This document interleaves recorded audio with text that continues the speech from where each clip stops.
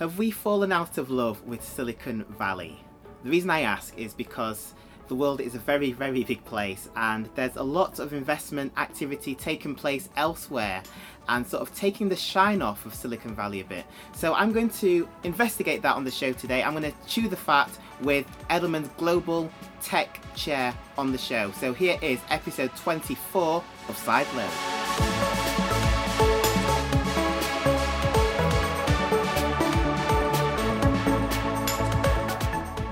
Hello and welcome to Sideload, the technology podcast from Edelman, London.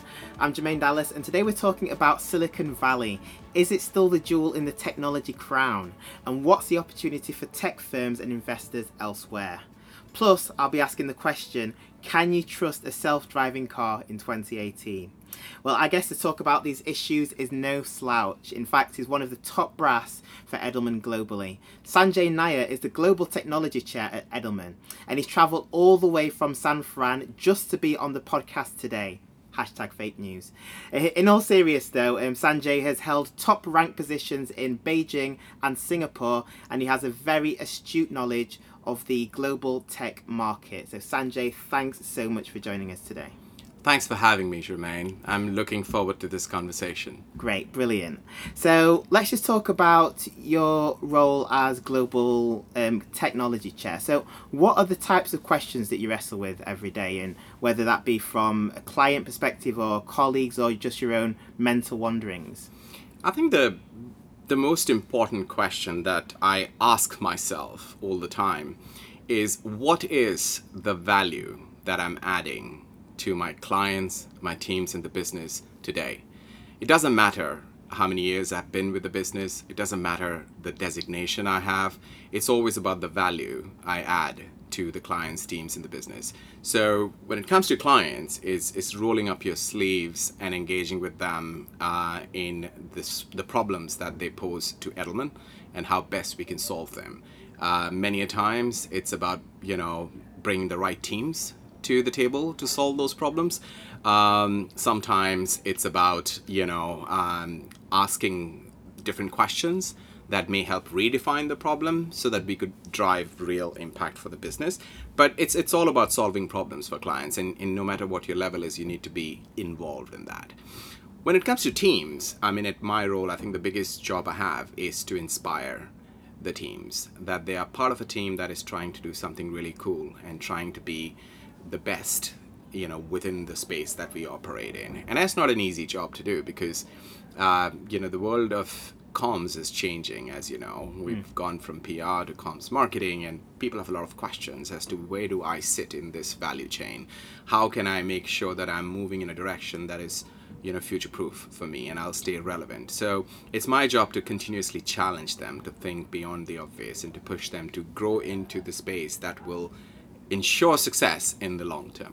And when it comes to business, it's actually very simple. It's about making real business impact, which is tangible and measurable, whether it's about growing an existing client relationship or whether it's about winning new business. It's all about tangible. So that's the question I always have in my mind is, what's the value that I bring to the table today? And you, as we mentioned in the intro, you have worked in Beijing, you've worked in Singapore, and now you're based in the States, albeit with a global role. So what are the things what are the ways that these very unique markets, how can they compete on the global scale in terms of technology? That's a very good question. It's a difficult question. So let me track back. Actually, I started my career in India.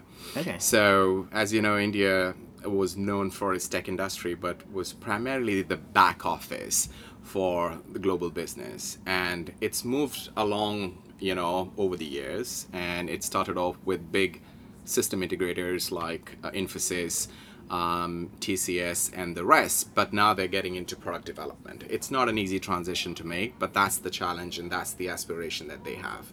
When you look at Singapore, it's a very small country, right? It's mostly been a consumer of technology, not necessarily a creator of technology. But you have companies like Razer now that are a hardware manufacturer coming up with gaming hardware that is competing at a global scale. So they're genuinely pushing, innovation in a big way, and there's some real examples coming up. Europe is different in the sense that UK and France have always taken the lead in terms of innovation. But the one question I've always had is, why are these companies not necessarily achieving global scale? I mean, they do have success in a country space or in a regional space, but not too many global brands coming out, and that would be the next opportunity for a tech brand to emerge. And how do they do that? I think so. So let's complete the answer with China, and then I'll come back to how to do that. So China is an example, which is it's an amazing story. I spent 5 years there, and what China has, over and above the fact that they want to be the innovation leaders in the world and they have massive investment and support from the government, is they have a huge marketplace which has been protected for them to build critical mass before scaling. So Tencent became what Tencent is today because it had a monopoly on building WeChat as a $750 million, it's actually 1 billion plus users before scaling externally. Alibaba had China with 650 million e-commerce consumers, making the platform what it is today before it became a global thing. I think countries, to answer your question on in UK and France and others, the home base is not that big. So sometimes the return on investment is not as high. So you need to be a bit more pragmatic in the investments you make. But looking at the geography as a region rather than as a country is a good way to kind of look at growing globally. Second is trying to solve problems that have not been tackled by others is also a unique way to grow, marketplace. But, with Macron spending a lot of his personal brand equity behind startups in France and UK continuing to, compete and lead, it won't be too far before the next success story comes from here. That sounds good to me. So let me ask this question then. So I know you follow the Silicon Valley very closely. So is the investor cash still flowing as freely as it used to, bearing in mind the fact you've got all this availability of investments from both China and Europe? Money is not the problem. I think there is a lot of money to be invested, and Silicon Valley is still one of the the most preferred locations to invest. But the speed of investment is definitely coming down, and that's because of two reasons. One, somehow you get the feeling that the kind of problems that the companies in Silicon Valley are trying to solve are a bit detached from the real world problems. They're kind of living in a bubble of their own and trying to create niche needs for which they're solving, but not really solving the real issues that the people in the country or the world are facing. So have they become a bit detached from reality, do you think? They have most certainly become detached from reality. So if you look at most of the success stories, we talk about Facebook, we talk about Snapchat, I mean, we're talking about social, right? So yes, there is a certain element of, a need that it fills, and there is utility in it, but it's not really solving a real world problem in any meaningful way. It's not helping create jobs in a country that is struggling with economic growth and so on, or solving hunger or poverty or any of those real issues in any meaningful way. It's just trying to capitalize on this bubble where everybody wants to stay connected with each other, right? So that is one reason why the investment is slowing down. The other one is increasing competition from countries, as I mentioned, in China, where they've created Shenzhen as one location, which in the next 12 to 24 months will become the Shenzhen Bay, which will compete with the Bay Area in the US as a platform for companies to grow internationally. Is that the new Silicon Valley then, Shenzhen? It most certainly has the potential to be the new Silicon Valley because it combines Shenzhen as a city. And I don't know if you know this, the GDP of Shenzhen is actually bigger than Singapore and Hong Kong. Wow. So we're not talking about a small city or a state. It has grown massively. But it also combines Hong Kong and Guangzhou in terms of its neighboring proximity. So it has all the the natural tenets that made the Bay Area such a big success. It has capital, it has startups, and it has the government support behind it in terms of infrastructure and tax cuts and so on and so forth. So I'll keep an eye out on Shenzhen Bay becoming the next the Bay Area of the world. And there's also the competition in Europe as well, in the UK. So how does that fare in terms of comparing with the Silicon Valley? I think UK and France are unique in the sense that you're talking about really developed markets, so the kind of problems that you will look at solving will also be different. The real question is the courage that some of these startups have to solve problems that are on a larger scale. So you have to look at a marketplace which has, for instance, if you're looking at the Indian subcontinent, or you're looking at Latin America, you're looking at Africa, you need to look at, the size of the population for which you're solving the problem to achieve the scale that is required. Otherwise, you will have success, but it will be limited in terms of its scale and impact. So, is there a trust issue that also needs to be addressed with Silicon Valley? Trust in technology, historically, we've at Edelman have studied trust for 18 years, and technology has always been the most trusted sector for all 18 years that we've studied it, right? But this year, it's slowing down. So chinks are definitely emerging. Just for the California cut itself, because you asked me about Silicon Valley, 2/3 of the people in the Bay Area feel that tech is under-regulated. Over 70% of the women in California feel that the industry has not done enough for the gender issue. Over 70% also feel that they are not contributing enough to the societal needs. So clearly, people are asking the questions on whether tech is behaving in the ways that it should, given the success it has had. It is still more trusted than other industries, but it needs to watch out before it has a serious problem. Am I oversexing this to say that there is a bit of a backlash then in Silicon Valley? To some extent, yes, there is. Because with the success of the tech industry, it has accompanied with some real life problems for the majority of the people living there, right? So the cost of living has skyrocketed. Housing is a massive challenge. Homelessness in the San Francisco city itself is completely out of control. So the city is struggling to, continue to provide the infrastructure for the success that tech has built for itself. And that's why I talk about its responsibility to act as a good neighbor. There is a lot that the tech industry can do working with the government to address the issue of homelessness, for instance. It can do a lot to help improve the infrastructure that is crumbling under the pressure of so much, growth that is happening. So people expect tech to behave in a way that, they'll always be welcome. If they don't, there will be a problem. The other issue is also about how proactively they address some of the policy challenges.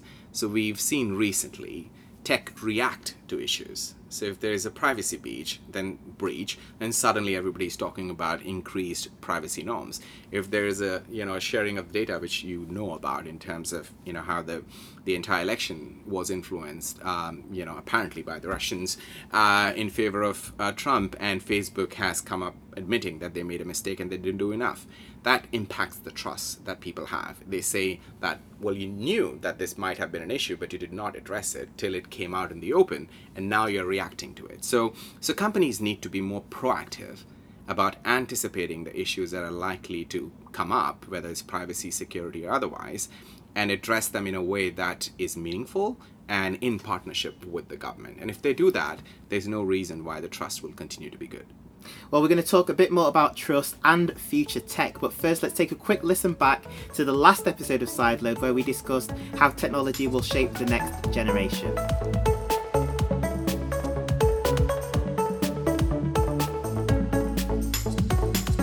If we think about life beyond this planet, if you think about a planet where perhaps, depending on who you listen to, the impacts of things such as climate change, or even an asteroid hitting us at one point, we've got to certainly think about life beyond this planet. And if we're going to go life beyond this planet, we have to get into the world of interstellar travel. We need to go beyond this universe. If you're going to think about going beyond this universe, you need to go in a ship that's going to be, traveling across the cosmos for hundreds of years. So actually a 600-year life would be one way of transcending this planet, transcending this universe. So it seems like a very plausible thing when you put it in that context. I mean, we can try and colonize Mars, which is what Elon Musk is doing. Bold steps there. try and shape a planet towards the needs, our needs, or we can go and find another planet that we can live on and exist on. And for that, we have to go interstellar. You listen to Sideload, and today we're discussing Silicon Valley and trust in tomorrow's technology. We're still here with Edelman's Global Tech Chair, Sanjay Nair. So we mentioned trust just before the break, and you spoke about tech brands from the Edelman Trust Barometer at South by Southwest earlier this year. And one of the findings to come out of the Edelman Trust Barometer is the fact that newer technology innovations such as blockchain and self-driving cars just aren't as trusted as they need to be to gain acceptance. So what has to change? Do they just need better PR? I think it's more than just better PR. I think it's a question of the society needing a new operating system as we enter the fourth industrial revolution, right? Literally, the entire infrastructure that the society currently operates is fundamentally changing. As you have more 5G deployments happening, it provides infrastructure for data, right? You have AI and machine learning reaching a critical mass. You have automation finally, showing impact in terms of, not just efficiencies, but job displacement. So it requires a new operating system, which is, how do you ensure that the algorithms that drive our lives today are trustworthy? How do you ensure that AI is not just intelligent, but is also ethical?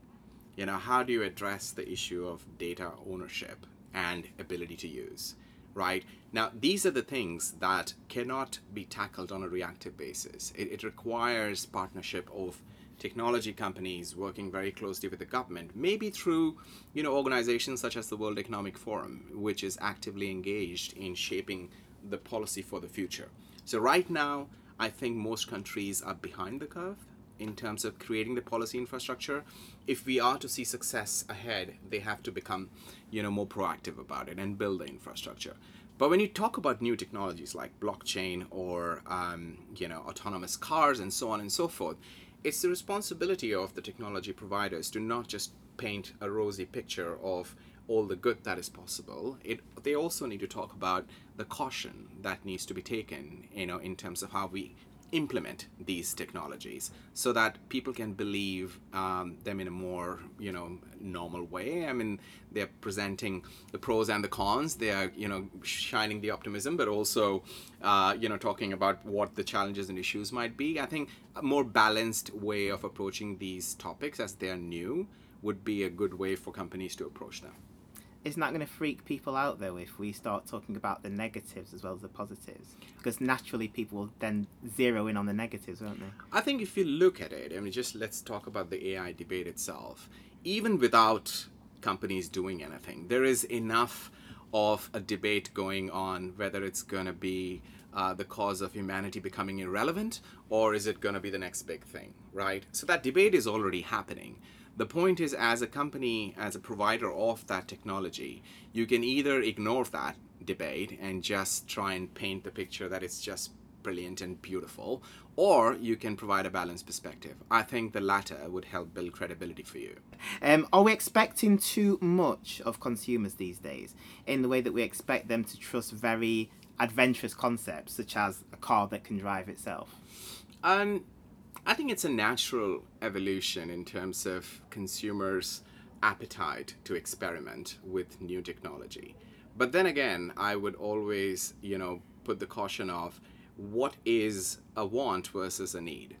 Autonomous cars present huge, potential for changing and improving the lives of the commuters on a daily basis, in terms of efficiency, in terms of reducing the number of accidents and so on and so forth. But in the order of priority, where does it stack up, right? I mean, what are the challenges that we need to solve today before we kind of address that? So consumers are more willing to experiment with new technology as long as they can relate with the problem that it's trying to solve. So if it is something that is really addressing an issue and does not cause pain to their peers, then they'll be more embracing. But if it is too far ahead of the curve and somebody's just trying to make money, then obviously consumers will not like it. A very different example, people sometimes mix automation with AI. They're two different things, as you know. Automation is happening and will be the first thing that truly transforms how businesses actually operate. A lot of the work is going to be done by bots, right? And you won't even know that bots are doing it. I recently had an experience with one of the apps that I use to order, a few tiles for my walls, pictures that are converted into tiles, and there was a discrepancy in the order, and I had to resolve that issue over email. And I didn't realize I was talking to a bot, because the bot was almost talking like a human being, and it was so intelligent. So that's necessarily going to transform, our experience as consumers. But at the same time, it's also going to cause, quite a few people to lose their jobs as customer sales executives. So there's always a trade-off. And I think that debate will go ongoing. I don't think that's going to change anytime soon. And that leads me to my next question, actually. So what will the future look like if and when these technologies take hold, and how will society and industry change? I would say that, with 5G and IoT, you will see, a lot of connectivity between devices, between technologies. With AI and machine learning becoming mainstream, you will see real transformational changes in terms of, whether they are addressing real problems of, finding cure to the most complex diseases, or addressing the issue of hunger, or just, helping a company make more money selling online. I think that kind of impact you will see. And I just talked about automation, right? So these things will happen. The question is, will they happen in a way that the benefits of these technologies reach the majority? Or will it happen in a way that it's limited to a few? Globally, whether it's the US, Europe, or Asia, you are seeing this massive divide between haves and have-nots. And the real question to be answered is technology going to reduce the divide, or is it going to increase the divide? And that is where the governments have a very important role to play.